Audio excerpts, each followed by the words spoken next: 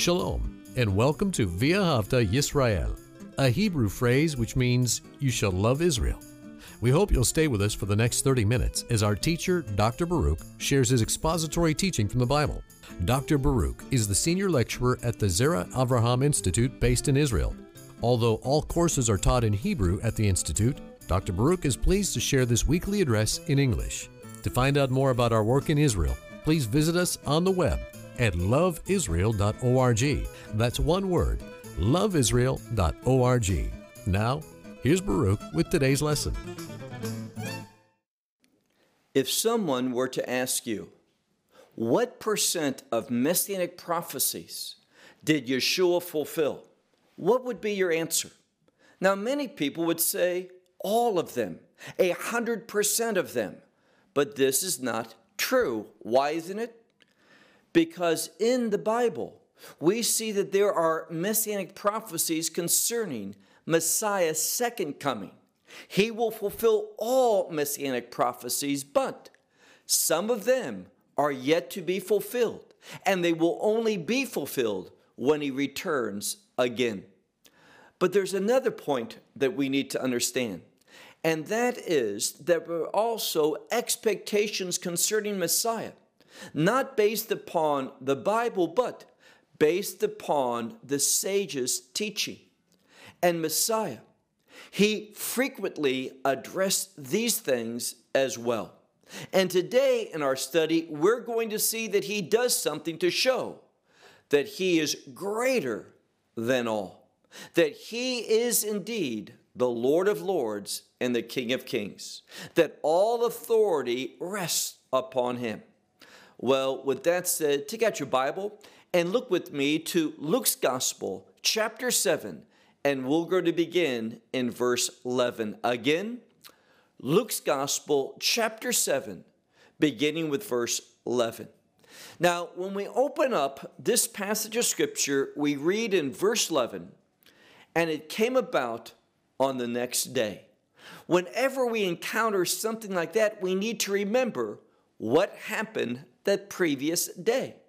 And this is when we saw that miracle of Yeshua giving life to one who was gravely ill.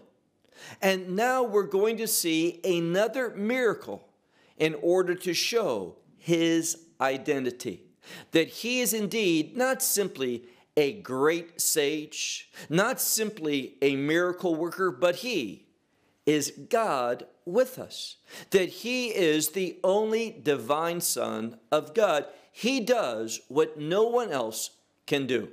So in verse 11, it states, and it came about on the next day that he went into a city called Nain. Now, in Hebrew, it's much more likely that this city was called Naim. Nain, an Aramaic term. Naim, a Hebrew. But what does this name of the city speak to? That which is pleasant. That which is fitting. But in a few moments, we're going to see something that is most unfitting. That which is most unpleasant.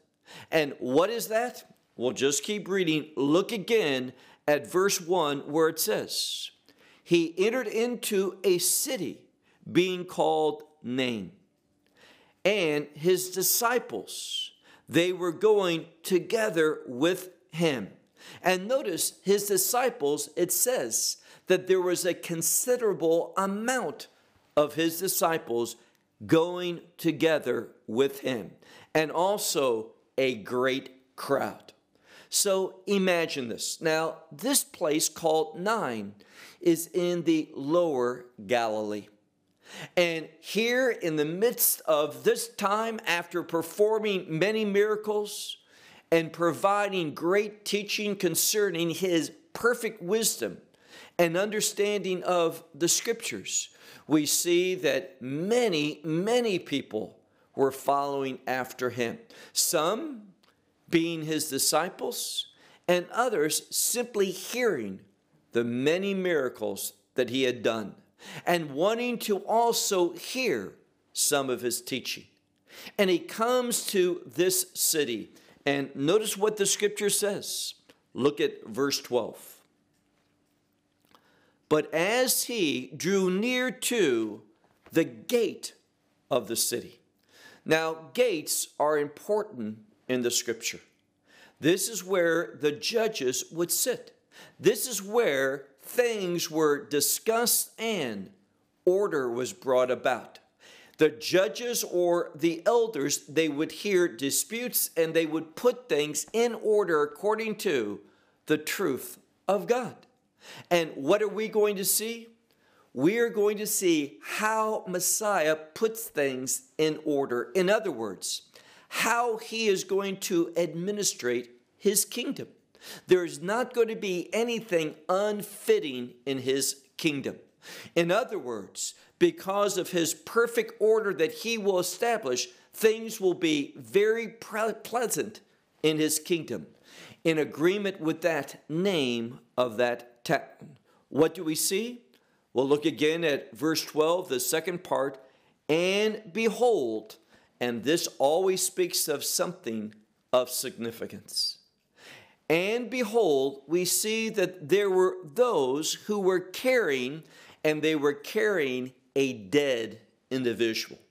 Now, that happens, but there's something that's unfitting, something that is not pleasant taking place in regard to what we're seeing, because in this city, as disciples, many disciples, a considerable amount of his disciples came following together with him, and also much of a crowd that had gathered also traveling with him. We see that a funeral was taking place, but pay attention. It says that this one whom they were carrying, and I'll talk more about a funeral from a biblical standpoint based upon Jewish culture in a moment, but notice it says that this one was the only son of his mother. Now, how sad is that? This woman only has one child, and now this child is dead. Now you can see why this is so unpleasant, why this is so unfitting. It ought not be that a child precedes their parent in death. And what's going to happen? Well, we're going to see, because of Messiah's presence, things are going to change. He's going to put things into order, and God's order is a fitting or proper order. And what does his order produce? That which is pleasant. So let me ask you a question. Think about your life right now. Are you able to say, I'm having a pleasant life? Is your life in the right order, or is it out of order? Are you experiencing those things that are unpleasant? Well, there's a solution. And what is that solution? Messiah. Accept Yeshua. That is, believe in the name of the Lord and Savior, the only Lord and Savior, Messiah Jesus. You receive him into your life as your Savior. You submit to him as your Lord. And there is going to be a change. God is going to bring your life into his order. And you are going to know that peace that passes all understanding. You are going to know that our God is a pleasant God. He enjoys blessing his new covenant people.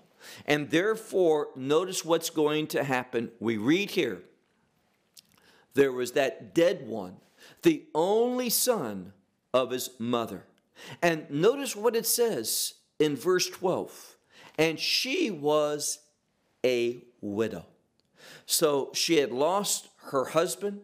She was now utterly alone. No one in her life, no other children, no husband. She now had experienced the cruelty of death, being left alone.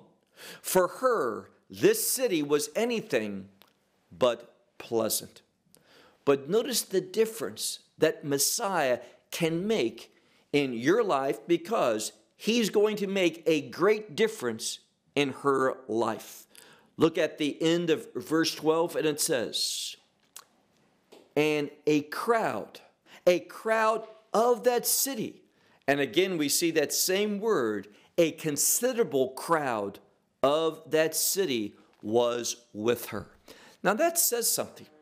You see, many times there was a funeral or a wedding, some family event, a joyful event or a sad event, and that didn't mean that everyone participated. But this says something.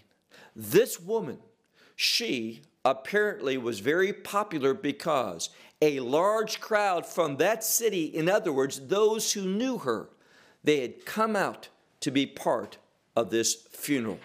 And notice what is the outcome. Look at verse 13.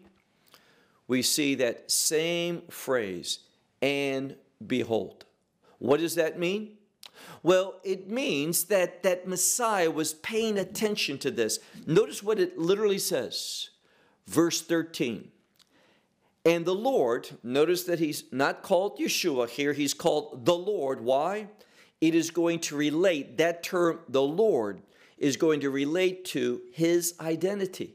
That we're going to learn his identity from what he's about to do. So look again. And after seeing her, who saw her? The Lord. It says, he had compassion for her. Now, the situation caused him, the fact that she was a widow, the fact that now she had lost her only child, this fact caused him to be full of compassion for her. And let me share with you something about Yeshua. He is compassionate. He knows what you're going through. No one told him these things. No one said she was a widow. No one said this is her only son. No one says that this one was young, although we'll learn that he is. He knows everything. In other words, he knew what she was facing. He knew how bitter and difficult and unpleasant her life had become. Losing her husband and now losing her only son. And therefore it was most appropriate that he had much compassion for her. He was moved with compassion for her. And he said to her, in verse 13, do not weep. Now, what I love about Messiah is not only is he full of compassion, not only does he say, do not weep, but he can bring about a change that causes us not to weep, but have great joy. And what I want you to see is this. There is that inherent relationship between the order of God. Let me say that a different way. There is a great relationship between the order of God and experiencing that which is pleasant. But when you are experiencing that which is contrary to the order of God, and what is contrary to the order of God? The desires of the enemy. When you live according to the world, when you have a worldly and earthly, a materialistic perspective, you are inviting that which is unpleasant into your life. And the only way that you can find God's order, that you can experience that which is pleasant, that you can be a recipient of God's compassion is through Messiah Yeshua. There is no other way. So he says to her, do not weep. Verse 14.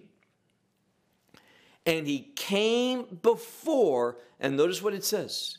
He came before, and the implication is the coffin. And what did he do? He touched. So drawing near to this funeral procession, he touched. And even though many Bibles will say coffin, we need to realize something. This is not, for the most part, how the Jewish community buries their dead. What happens? Well, instead of putting someone in a coffin, and this is certainly true in Israel. Unfortunately, I've been to many funerals here in Israel. And we find that the deceased, they are wrapped up in a burial garment. If it's a man, they have a talit without the tzitzit, meaning a prayer shawl without those fringes, what's called the tzitzit, upon them. They're removed. Why? Well, death removes us from the obligation of the law. And therefore, in the same way that Messiah, he had that talit wrapped around his head. When the disciples ran to the tomb on that first resurrection day, what did they see? A separation between the burial garments that represent impurity and that garment that was wrapped around his head, which is the prayer shawl, an important garment, a holy garment, and that's why it was folded, and that's why it was separated from that impurity. So this is how this one would have been, and he would have been carried upon what we might think of today as a stretcher. Therefore, and this is going to make sense in a moment, because what did he do? It says, going before, he touched that stretcher, and the implication is where the deceased was lying. And it says in verse 14, but the ones carrying, when he came forth and touched, those ones who were carrying, and the implication is the one who was dead upon the stretcher, they stood, meaning they stopped. And he spoke, this is Yeshua, he spoke to, and notice, to this one who was young. He said to this one young, being young, I say to you, and here's what's problematic. Some Bibles will say he said to this young one, get up. But that's not what it says. It says, be raised. Now, why is that important? Well, first of all, it's in the passive meaning. This one is going to be caused to rise up. Significant. Why? Well, this is a miracle that relates to resurrection. And resurrection just doesn't happen. There's a cause to resurrection, and what is it? The words of Yeshua. And we can be very specific. His words of the good news of redemption that comes through his blood. He died upon that cross and he shed his blood in order that we could experience the resurrection of new life and eternal life. So he doesn't say, rise up. He says, be or cause to be made to rise up. And what happens? Look at verse 15. And the dead one, what did he do? He sat up and he began, and this is what's so important, he began to speak. Now, remember what I said as we began our study. There were messianic prophecies, biblical things that we should expect Messiah, that he's already done, or when he comes back, he will fulfill.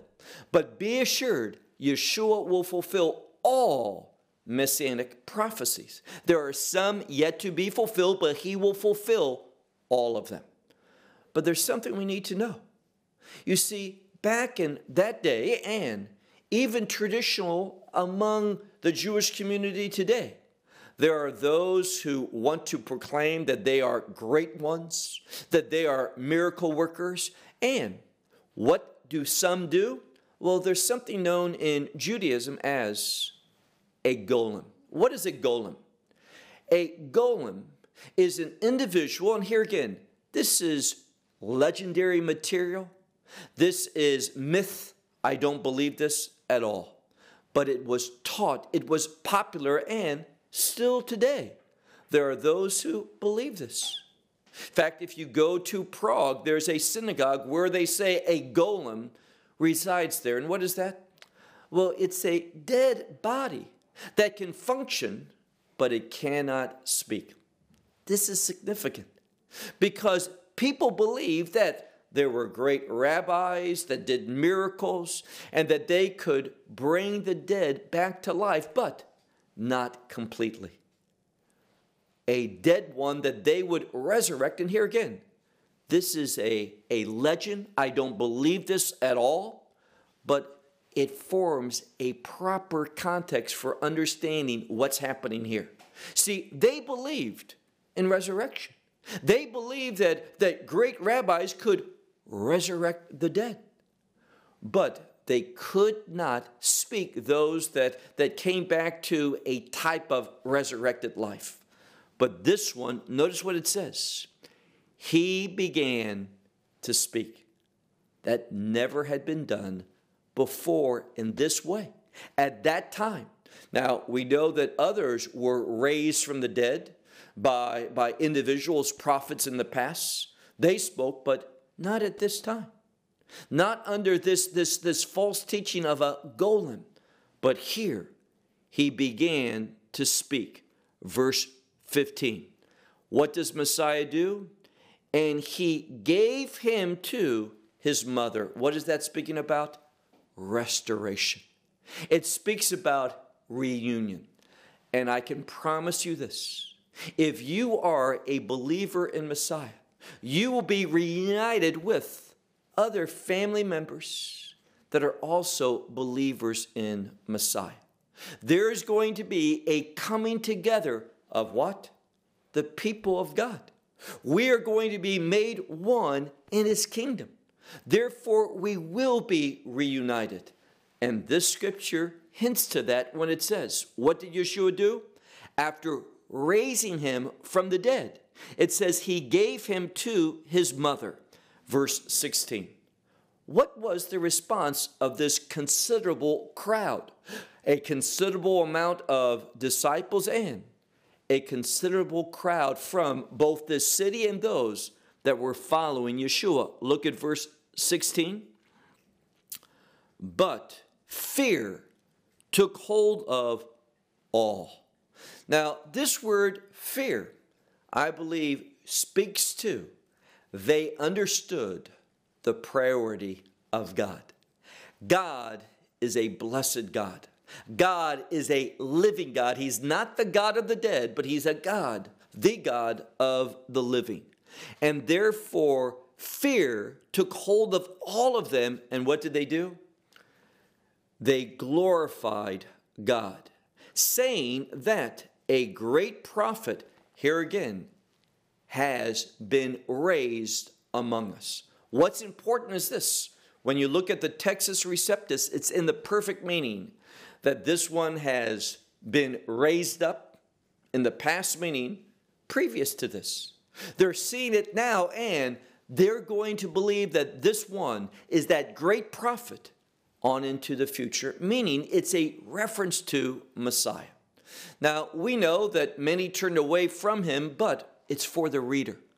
And the prophet that we're referring to is the one that Moses spoke about, where it says in the scripture that there's going to be a prophet from among your people, meaning the Jewish people, that God is going to raise up, and we're supposed to hear him. This is what this is speaking to.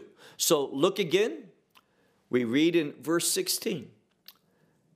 But fear took a hold of all. They glorified God, and they were saying that a great prophet has been raised among us. And notice what else they said? And that God had visited his people. Now that word for visiting his people speaks of God moving mightily for a reason, in order that his purposes are fulfilled. And this is a powerful word. Why? Because it tells us about God's purpose, that he is a God that is pleasant. He loves you. He has compassion for you. And if you will submit to him and believe in his word, that he is going to move to bring about eternal life, kingdom life, and that we are going to be reunited with fellow believers from within our family and even beyond that. It says here that God has visited his people, and let's look at the last verse, verse 17. And this word went forth. Now, I would suggest to you that this word for going forth, this verb is related to redemption. This word of resurrection, this word of restoration, it went forth and it spoke to the outcome, the consequences, the results of redemption. So, last verse, verse 17, this word went out into all of Judea concerning him. And what is the purpose of this? To tell us that if we want to experience the results of redemption, it all stems from him. He's the one, everything about redemption concerns him. If you're going to experience the blessings of redemption, it is only possible through him. There's no other way. There's no other religion. There's no other dogma. Only what we find in the scriptures, the Holy Scriptures. So it says, and this word went out in all of Judea concerning him, and in all the region around about. What does this speak to? Good news. Good news of life. A life that only he could provide. If he hadn't stepped in, what would happen? This one would have been buried. There would have been that grief for that mother, and she would have been alone. But because of Yeshua, this grief became glory. And this mourning became that which is pleasant. And all of that comes about because of God's order. So let me ask you again. Does your life reflect God's order? If you're trying to do it on your own, or you're trying to do it through some religion, you will never succeed. You won't know that pleasant quality of the Lord. You won't experience his compassion. You won't know resurrection. You won't know restoration. And you won't experience a reunion with fellow believers. But if you trust him, believe in him, submit to him, and respond to his word so that his order can become in your life, then you will experience these good things, these pleasant things, these appropriate things that God wants to do in your life. Well, we hope you will benefit from today's message and share it with others. Please plan to join us each week at this time and on this channel for our broadcast of loveisrael.org. Again, to find out more about us, please visit our website, loveisrael.org. There you will find articles and numerous other lectures by Baruch. These teachings are in video form. You may download them or watch them in streaming video. Until next week, may the Lord bless you in our Messiah Yeshua, that is Jesus, as you walk with him. Shalom from Israel.